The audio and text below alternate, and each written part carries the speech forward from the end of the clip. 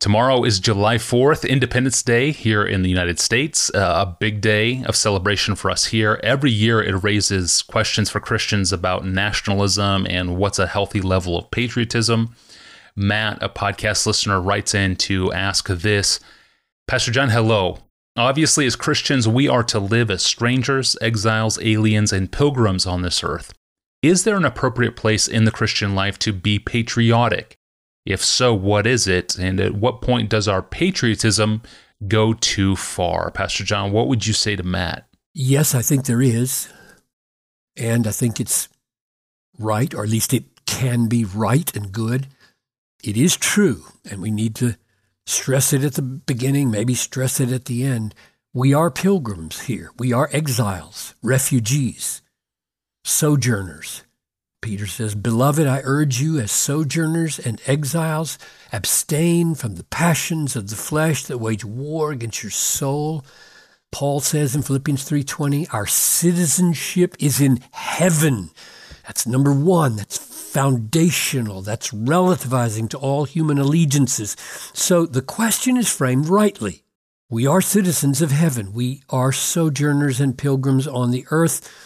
But that's owing to the fact that the world is fallen, not the fact that the world is created. We are going to spend eternity in a created world. In fact, this created world renewed and cleansed. But Satan won't be the God of that world anymore, like the New Testament says he is now.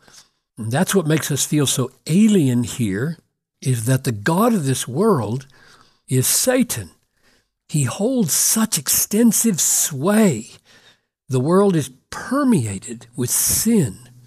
It makes us feel like we're not at home, and we're not, in a very real sense, while that kind of sinfulness permeates the world. We are just aching to be done with sin, mainly our sin, not just the grossness and godlessness that we see in the world. We long to be holy and to be in the presence of holiness himself.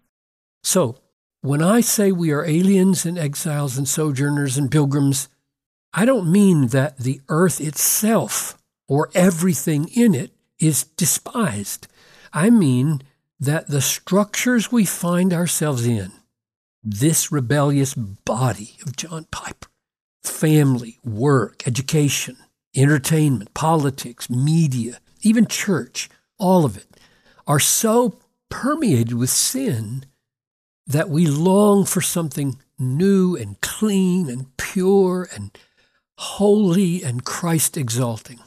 However, God means for us to be enmeshed in this world. We're not of the world, Jesus says in John 17:16, but we are in the world, and we are supposed to be in it.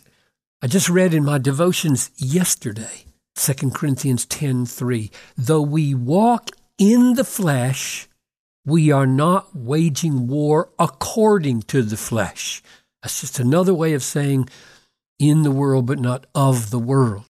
We may be in a city, a state, a country, and if I ask, what is patriotism in this enmeshment? My answer is that patriotism is a kind of love for fatherland. And I mean fatherland in a very general sense. It could be a city, Minneapolis, or it could be a state, Minnesota. It could be a country, U.S., Brazil, China, Nigeria, a tribe, Ojibwe, Navajo, Fulani, Kachin. And that love for these enmeshments, these belongings, is different from the general love that Christians have for everybody or for the whole earth. And the reason I think it's good to have special affections for these particular attachments is that the Bible seems to point in that direction in several ways. For example, Paul says in Galatians 6:10, as we have opportunity, let us do good to everyone, and especially to those who are of the household of faith. So it's as though there is this specialness about those who are close to you and like you. There is a kind of affection for them that's different.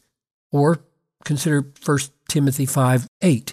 If anyone does not provide for his relatives, and especially the members of his household, he has denied the faith. So it seems like it's right not just to have a general love spread over the whole world for people, as if everybody will receive from us exactly the same affections, but rather there is an especially, a peculiarity about the affections for certain affinity groups, not at the expense of others, but even for the sake of others.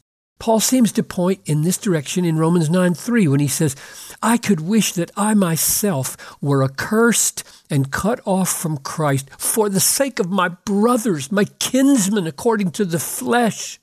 What's that? There's something about this kinship according to the flesh. He means Jewishness.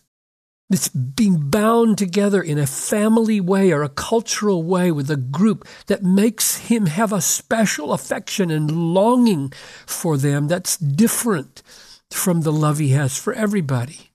And as I was thinking about this, C.S. Lewis gave me some help, because in his book, The Four Loves, which, by the way, Tony, 45 minutes ago, I realized I've got this book on file in my computer in the voice of C.S. Lewis himself. So I went there and listened to this section about 45 minutes ago.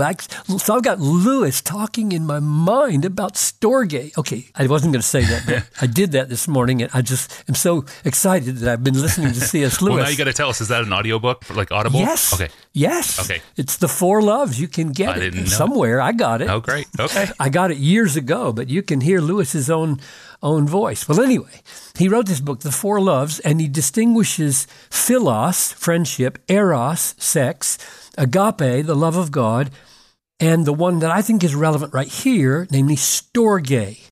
Now, storge is a kind of affection. It's what you feel for a pair of slippers that your wife thinks you should have thrown away a long time ago, but they fit just right. They feel just right. Storge is the affection that a child feels for an old raggedy doll that everybody looks at and says, that's just good for nothing. Well, no, it's really good for that child.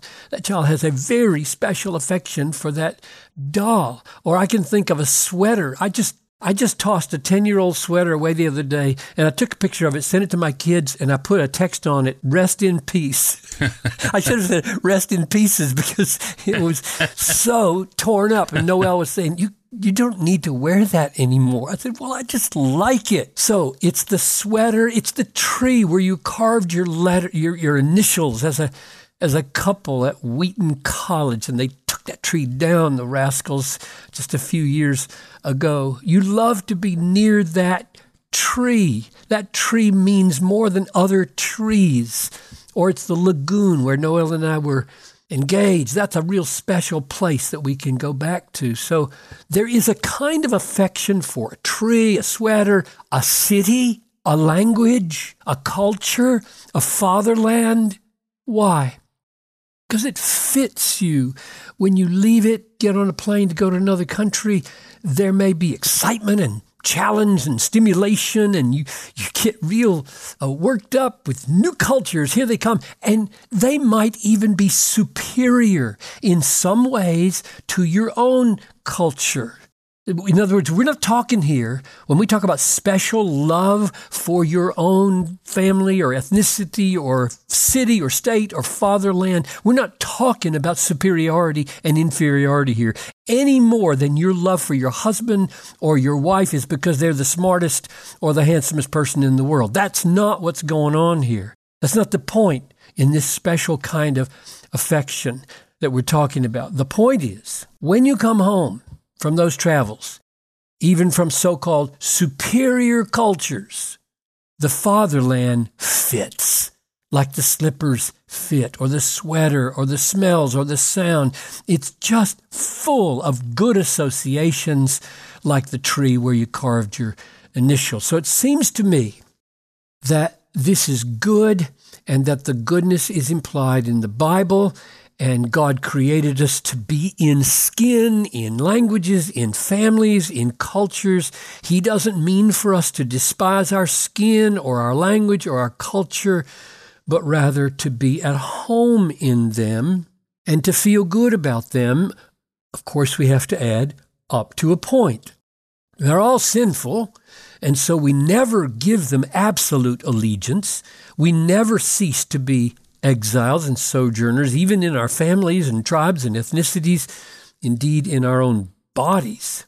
Now, Romans 13 seems to me to take this point of the special affection to the level of countries, when it says that a state has the right to use the sword to maintain order and to defend itself against aggression. When it says that, it seems to me to be saying, in effect, that this fatherland has the right to exist. And if it has the right to exist, it would seem that the people who live there can be glad that it exists. They can say, we're glad that this fatherland exists. We like it here. They can say that without putting down other nations or cultures. You don't have to be negative about another country because you love your own. That's a lesson, by the way, we need to learn today at every level. In fact, I would argue that in globally connected nations like we have today, this interdependent world of ours, you probably will fail to love your country if you fail to work for the good of other countries as well. We're just too interdependent for that not to be true. Now, let me end on this note, for Christians especially. Never feel more attached to your fatherland or your tribe or your family or your ethnicity than you do to the people of Christ. Everyone who is in Christ is more closely and permanently united to others in Christ, no matter the other associations, than we are to our nearest fellow citizen or party member or brother or sister or spouse. Oh, how many horrible indignities, injustices, contradictions of Christianity have been perpetrated because believers have failed to realize this. We are more bound together with other believers, no matter their ethnicity or their political alignments or their nationality, than we are to anybody in our own fatherland. In the end, Christ has relativized all human allegiances, all human loves. Keeping Christ supreme in our affections makes all our lesser loves better, not worse. Under his flag, it is right to be thankful to God that we have a fatherland, a tribe, a family, an old pair of slippers that just fit right. That's a great word. Yeah, my wife doesn't ask permission. She just takes the old clothes no. and they disappear. Oh, that would be a major crisis. See, I wouldn't get rid of them. That's the problem. So they just have to disappear. Shout out to my wife who listens. She's a minimalist who keeps our closet beautifully organized and simplified. Thank you, honey, for listening. And if you, like my wife, want new episodes of this podcast delivered to your phone as soon as they are released, subscribe to Ask Pastor John in your favorite podcast app, in Spotify, or by subscribing to DG's YouTube channel. And to find other episodes in our archives or to submit a question to us, do that online at desiringgod.org/Ask Pastor John. We return on Monday with a really interesting Bible question. The ESV's Old Testament has about 103 mentions of atone or atonement, but the ESV's New Testament doesn't contain any mention of atone or atonement, not one. So where'd the atonement go in the ESV's New Testament? It's a great question, and we will find out on Monday. I'm Tony Reinke. Thanks for listening. Have a wonderful Independence Day celebration if you're in the States, and we will see you back here then. Thanks for listening.